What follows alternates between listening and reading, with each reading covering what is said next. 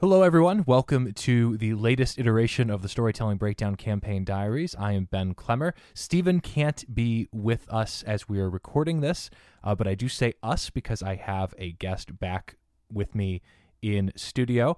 I am joined by Megan Bracker back on the podcast to continue discussing Ada's perspective on the adventures that the party is going on as they are about to board an airship for the first time for any of these particular characters. Megan, welcome back. Hi, thanks for having me. So when we last left off, the party was in a city called Orbia. You had accepted a job to act as bodyguards for a gnome named Orner Weros, who had not only helped to resurrect your character after being dropped to 0 HP in session 1, but it also fitted you with a magic item called the Force Gauntlet, which had a couple of cool abilities, if I'm recalling it correctly. We're now like 50 sessions removed from that in actual game, so details are a little fuzzy at this point. But all of you had arrived at the airfield. You had a code word that you were going to say to Weros, and he would accept your company to board the airship. And you last left off when we were talking about this, talking about Ada's perspective as kind of seeing a kindred spirit and Weros and wanting to make sure that he would be as safe as possible as the party boarded. Yes, absolutely. Ada kind of designated herself as his personal bodyguard. So anywhere he went, she would follow. Only very rarely did she ever step outside of his sight, partially also because he was on the lower decks most of the time, and she did not want to be above decks looking down at that awful height. That is true. So we got to play into Ada's personal fears a little bit. It's a character development thing. Worked out very well in that regard. And as the party's boarding the ship, you got to meet the crew, which was an interesting cast of characters. The layout of the actual ship, and Stephen, you and me were looking at this a little bit last time. To that point in the campaign was the most complicated map I'd ever put on the board. Obviously, as soon as you're breaking out a map in D&D, it's usually a combat thing. In this case, it was just, I want you to have an orientation for where you are on this boat.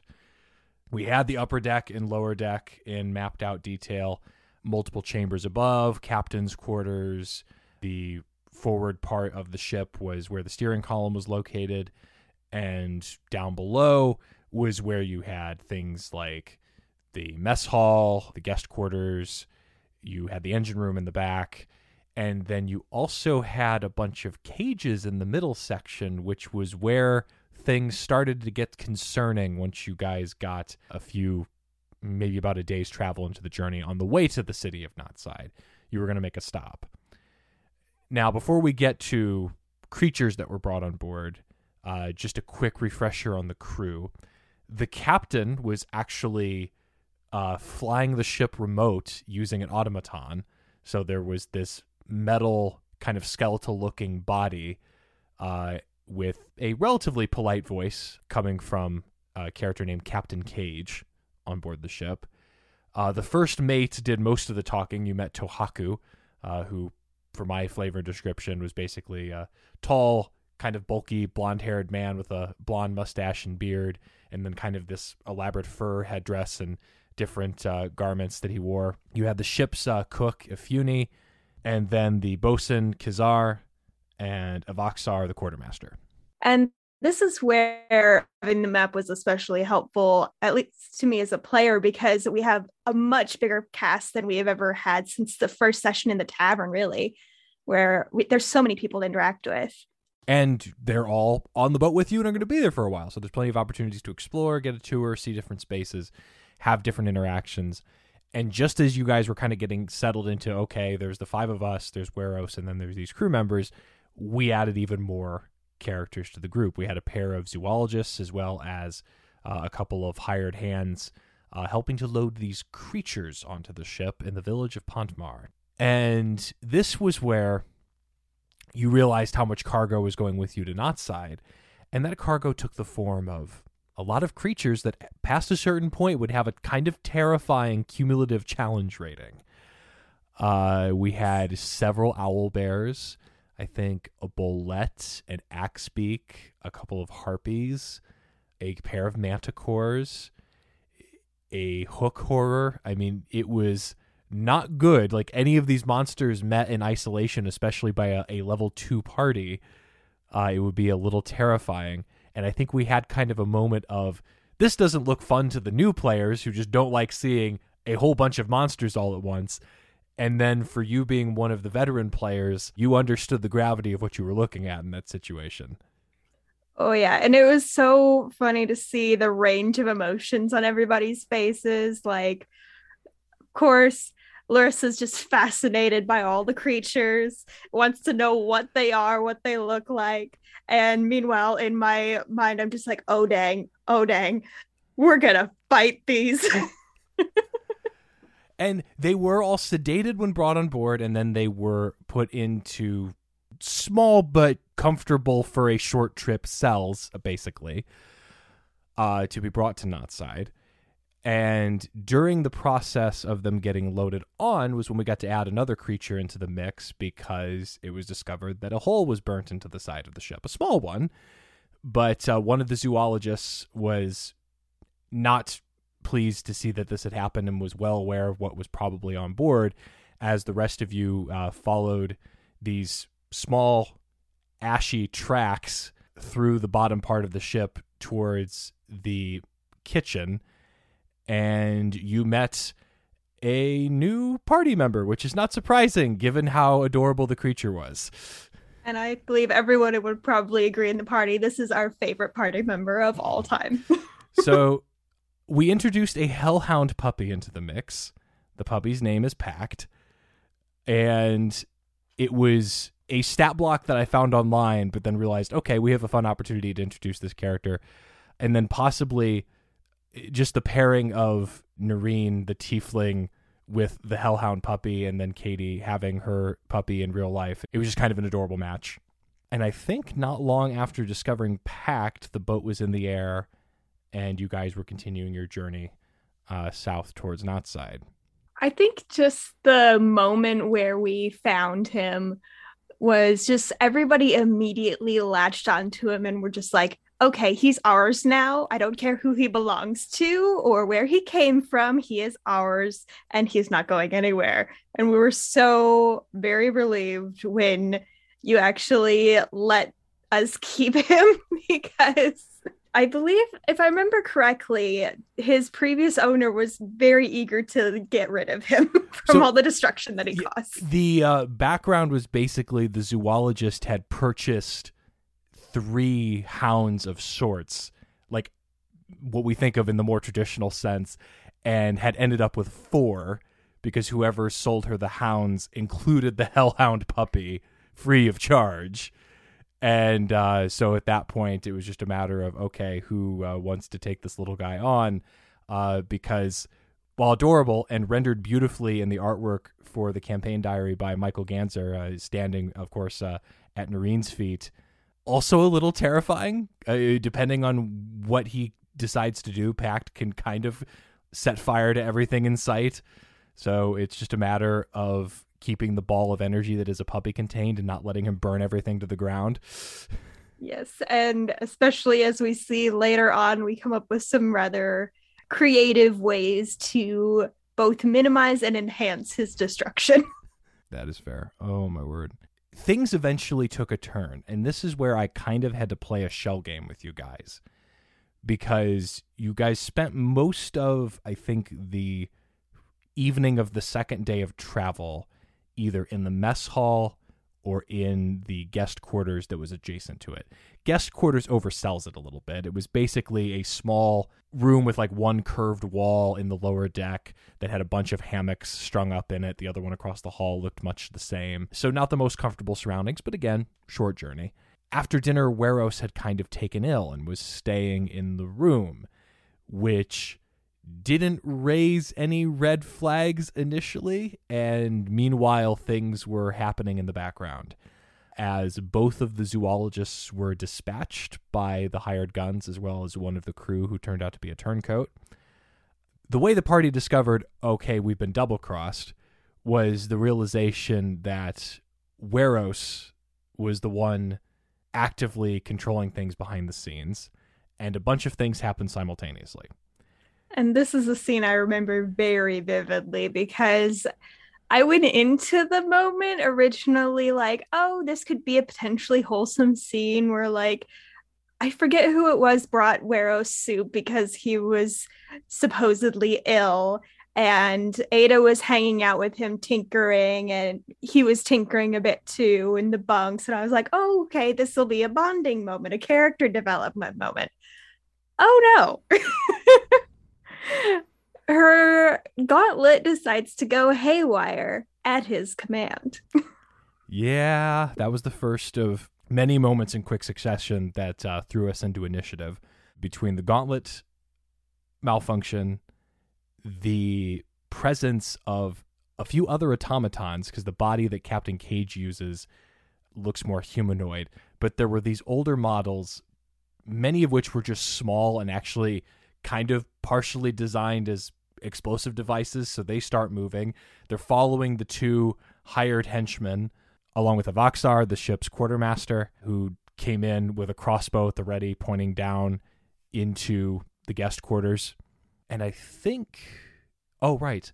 And then the largest problem of all was this relatively sizable, rusty, old metal golem creature that was an old, rusty automaton, but it was the size of a huge creature coming up onto the deck from below.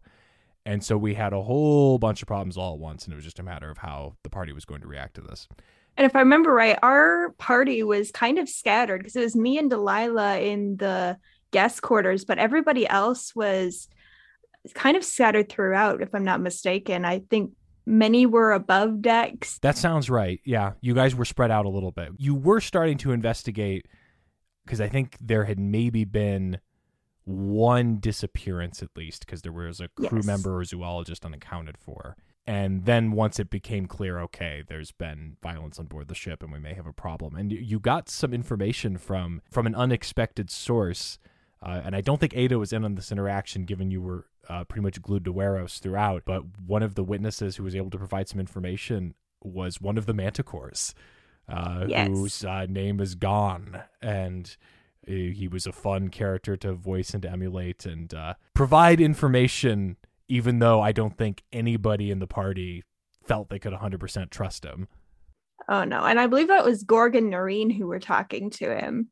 That was a very ominous scene I remember listening to, because you did his voice so very well to be so both conniving and also like smooth, so that he was like this very charismatic, but like clearly you don't trust this guy kind of a character, which having that interaction with our barbarian was rather funny to watch, but also very nerve-wracking. I'm trying to think of what I even did for him. It was probably something like, my name is Gone. And just very slow, very deliberate, kind of raspy. Oh my goodness. The way things took a turn, you guys were outnumbered, but you did have some help in that while one of the crew members, the bosun, was dead, and one was a turncoat, the three remaining crew were more than happy to fight for their ship. So you had Captain Cage, as well as Tohaku and Ifune, still on your side.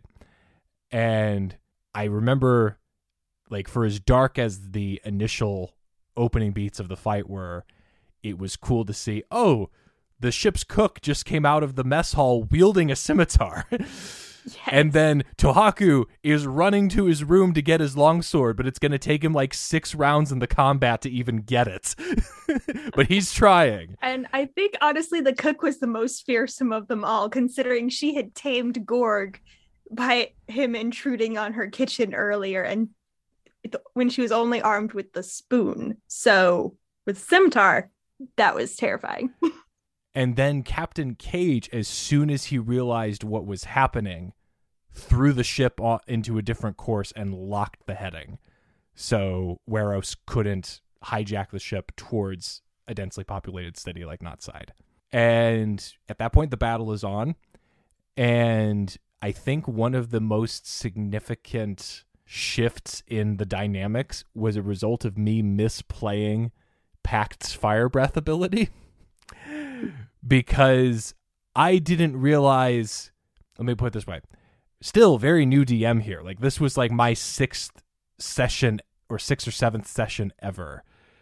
And so I misunderstood a recharge of 6 where you roll a die and it only works again if you roll a 6 to mean he can use it 6 times. So maximum destruction. Yeah, Pact was unleashing fire breath basically every turn. And those previously mentioned explosive automatons blew a hole in the ship, and as well as pretty much helped wipe out the hired henchmen. And I don't think Avoxar was much longer for this world either once everybody got in on the fight. No, and I think that was the moment when I realized our ship was going down, when you just drew this jagged hole in the middle of the top deck, leading all the way down to the bottom deck, where that explosion had taken place, and it was massive. Yeah. All these devices have fuses, and then they blow up, and then they have a range that's impacted by that, and then you have all of those going off simultaneously. We also had, if I'm recalling correctly, and this was a more specific part of Weros's machinations, he had attached a device to the arcane stone that was the ship's power source. And if that device successfully caused a reaction or a catastrophic failure with the engine, that stone could detonate and potentially wipe out the ship, along with a lot of other things for miles around. You guys were basically on a flying bomb until you successfully dealt with Weros and disarmed his device. If I'm not mistaken, he was wearing this headset to control everything. Yep. So he was able to fight while being in control of all of this. Mm-hmm. So Captain Cage went automaton versus automaton against the old giant rusty robot that had come up the stairs. The rest of you also dealt with the crew, but I think, again, relatively handily. I think Civ still carries a scimitar that she got in this fight from one of the fallen henchmen. And you guys got Weros on the ropes at the front end of the deck, and realizing that he was not likely to win the day, or not really planning this mission with a, yes, I'm going to come out of this on the other side plan, he proceeded to leap over the side. Yes, and I believe that was a big moment for Ada too, because she had been going full rage mode ever since her arm had turned against her, because that had been his gift to her. And so that betrayal eventually led to her dueling him one-on-one right before he jumped. And that was such a poignant moment. None of us expected it at all, of him just jumping. And at that point, I think that I can't remember exactly everybody's reactions, but I think there was a moment of just silence for a second, because we were all just in shock. The villain got off the boat. The boat itself was still in peril, so you guys had to quickly rush below deck. And there were a number of fairly high DC checks in the module, but between your Arcana and Noreen's, your investigation, and I think a couple of other successful skill checks, I think Delilah's sleight of hand also came into play. You guys were able to successfully detach Weros's device from the engine core that basically would have turned the thing into a bomb. Now, that said, the ship was still compromised enough that this thing is not going to be landing. And once you guys returned to above deck, you discovered that the giant rusty golem, as well as the captain's automaton, were both destroyed. So there's no salvaging either of these things. The fight is over on the top of the ship's deck, and now it's just a matter of figuring out, okay, how do we get off of this thing before it crashes and everybody dies? So the 5 party members plus Pact plus the 2 remaining crew, Tohako and Ifune, you guys had to get creative, and I recall a lot of hammocks and bed sheets getting tied together in an effort to build a rope that could descend you guys safely down into the snowy surroundings below. You were flying into the mountains at this point. Yes. And I think that was such a funny moment after all the intensity of the previous battle and the fact that we're crashing down into the mountainside. And here we are as players just arguing about the best way to cushion our fall. We're throwing mattresses out the bottom of the ship. We are tying bed sheets and hammocks together. We're arguing over who should jump down first in case the others land on top. I believe Delilah landed on top of Gorg at one point, and it was a whole big mess. But we made it. We managed to survive. Mm-hmm. Yes, indeed. The ship crashed in the mountains beyond. You guys had to descend to try to get out of the terrible conditions surrounding you, the snow and the cold. And this is where we got to kind of part 3 or maybe 4 in the Westeros journey, but this was the part that was not in the module at all. There was a journey down the mountains before realizing you are most certainly not alone in this territory. Looking at it now, I pulled a couple of elements from a couple of different pieces. I heard Matthew Colville talk about a module called The Caves of Chaos, and I looked that up, and it's much older than 5th edition. And so I was looking through it and going, okay, that seems cool and a little complicated. Let's simplify this a bit. I pulled a map that I realized later was actually the largest map from the Lost Mines of Phandelver. You guys are continuing to descend this mountainside, and then you run into several creatures. Quite a lot, actually. Found yourselves in the midst of, in terms of leading this group, an orc leader, a hobgoblin captain, and a goblin chief riding a warg. And they had with them many other orcs, hobgoblins, and goblins in an army together, and they were actively laying siege to another orc faction that they were trying to bring under their banner. And that faction had holed themselves up in a location that would become known as Coldforge Cave. So the mission given to the party was fairly simple. They had you guys surrounded with hundreds of other creatures still in the mountains.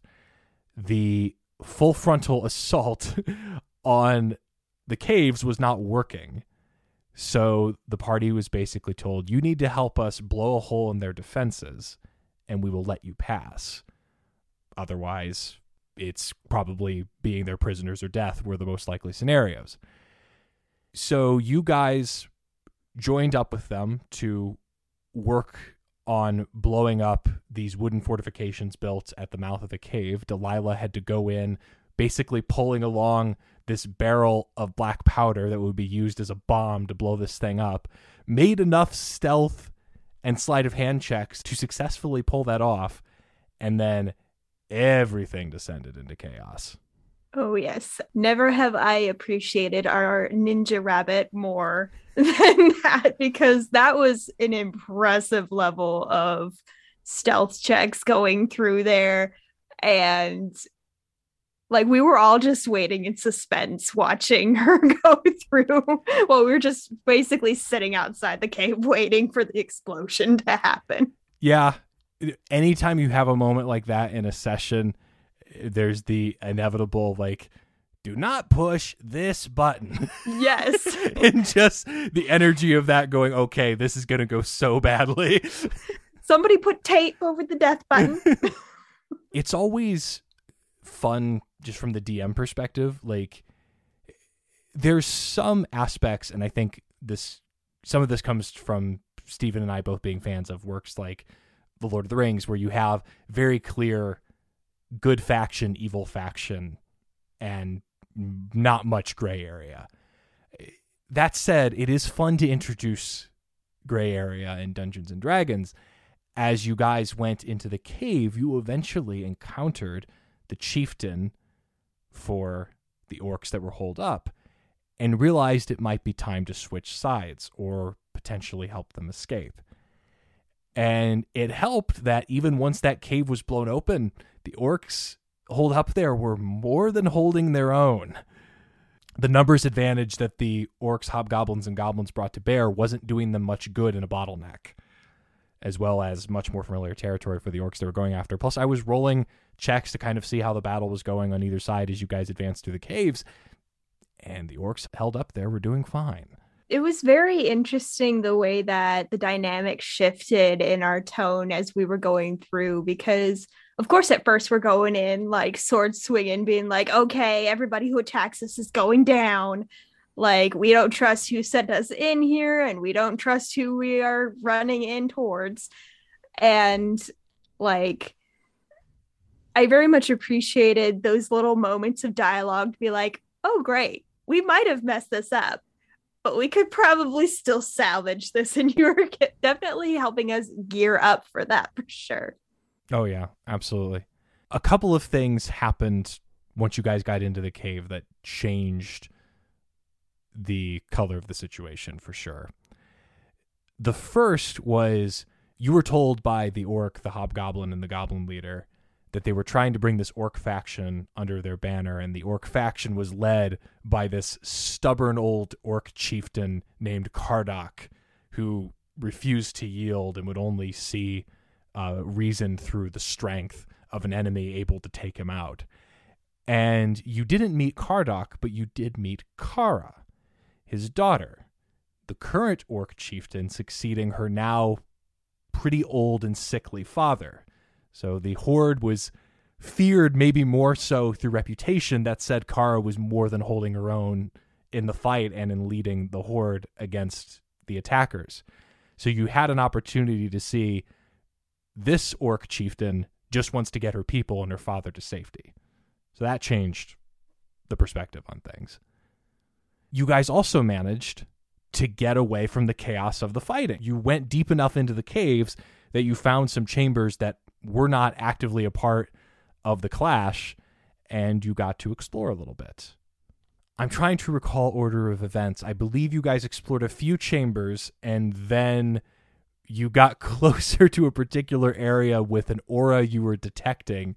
Just finding what was giving off that aura proved to be way more difficult than initially anticipated.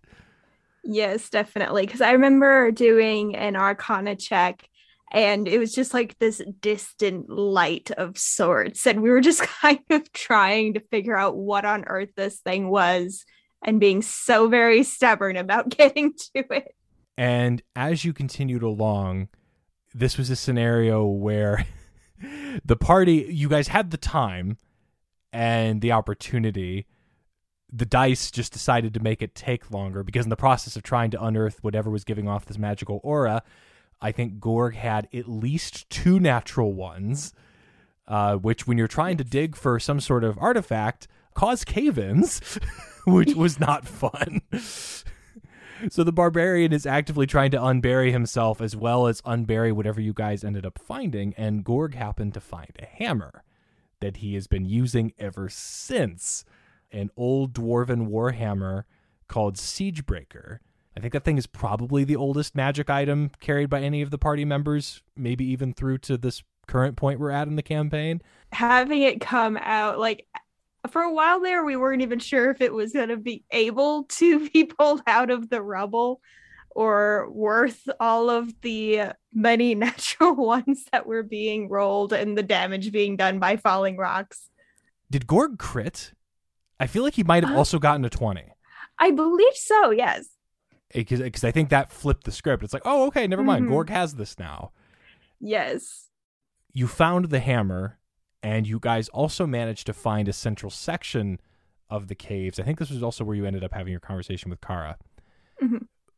But in terms of just being able to have all sorts of fun in terms of the narration and describing the space that you were in, you found this old anvil and dwarven forge, not a sponsor, that you were able to bring to light using this old dwarven hammer smashed against the anvil. I think I gave you guys like a riddle or something that eventually you realized, oh, this is what it takes to get this thing going, and now our artificer has access to a forge. And I believe the riddle was something to do with the Siegebreaker singing in the ancient forges or something along those lines. Let me see if I can find it. This would obviously sound so much cooler in the original Dwarvish, but this is what you guys were given. In darkness low and caverns deep, the forge is cold as only sleep. Siegebreaker's strike speaks fire's name, our weapon's wrath birth a new flame. So, once parsed out and you guys realized, oh, Siegebreaker is this hammer, bang, bang, bang, the forges are up. And it was just fun to kind of watch you guys piece that all together once you had all the parts and the information you needed. Because I think you found the riddle, then detected the aura, brought the hammer back, and then were able to get the forge going. Yes, and in comes what I still hold to be Ada's most epic moment of artificer power, where she forges her first largely magical item, and she creates for herself a rune arm to replace her old gauntlet that had betrayed her before. And this thing, when you sent me the notes on it, I got so very excited because it added so much versatility to my character, especially as the runes throughout battle. I will admit I mainly use the fire one because who can resist the flames? It's come up a lot. Yes. That was an epic moment that makes me think an awful lot of Thor forging his axe in Avengers Infinity War. It very much makes me think of that moment. Yes, that's what killing you means. Oh my goodness. Wait, did I sent you the battle engineer subclass? I thought you sent it to me. Because you sent me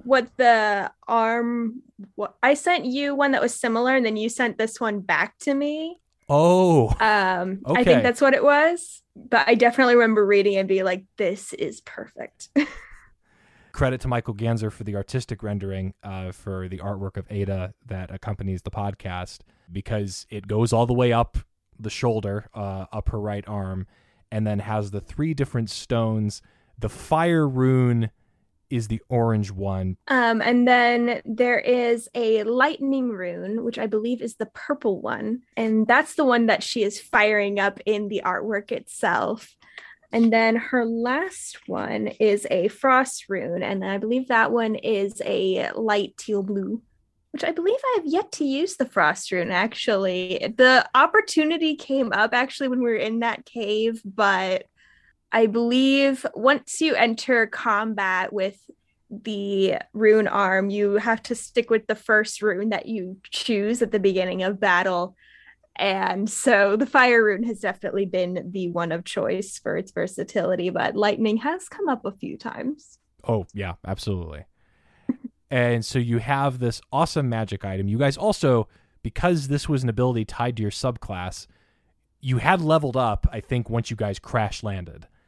And so you were level 3, but at least in your case, you didn't have the full kit built out yet. So it's like, okay, there needs to be a spot here where this can happen.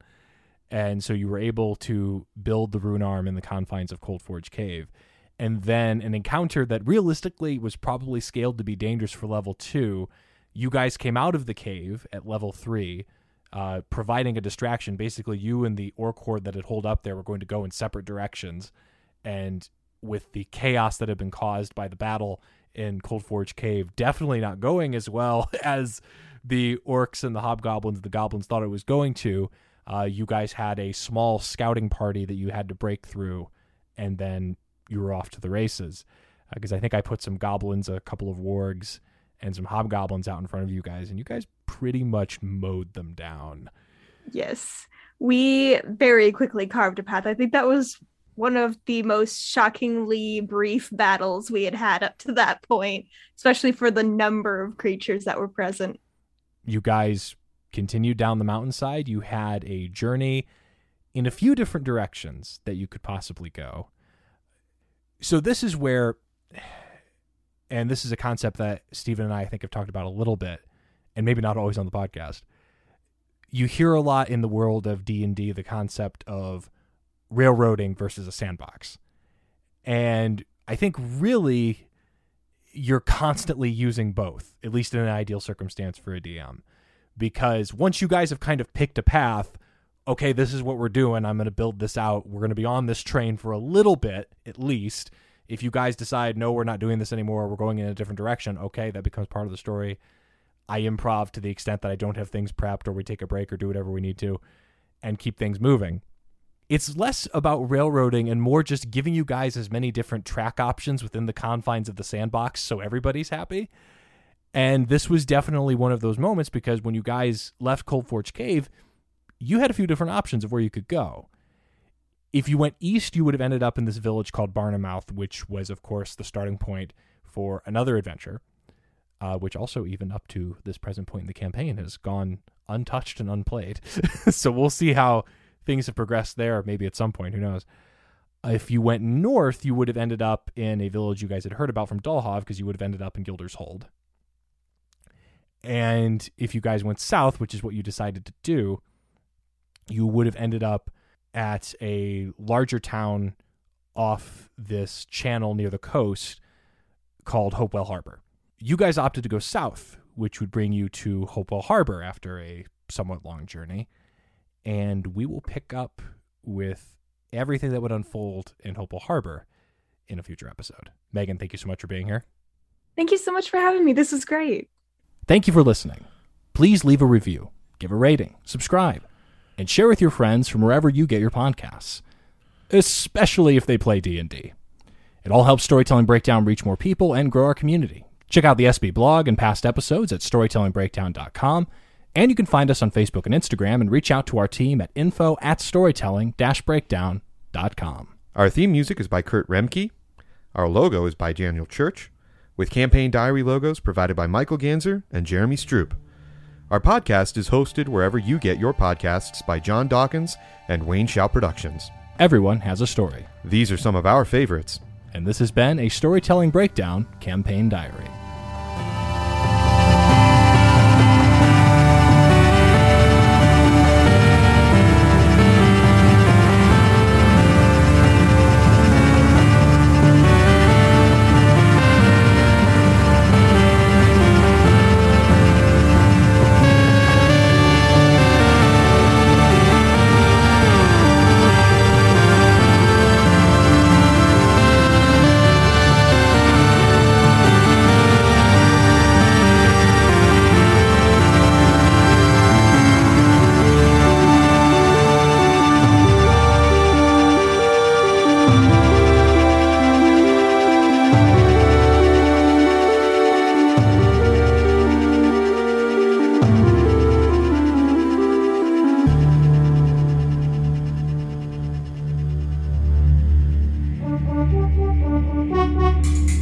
WSP, Wayne Shout Productions.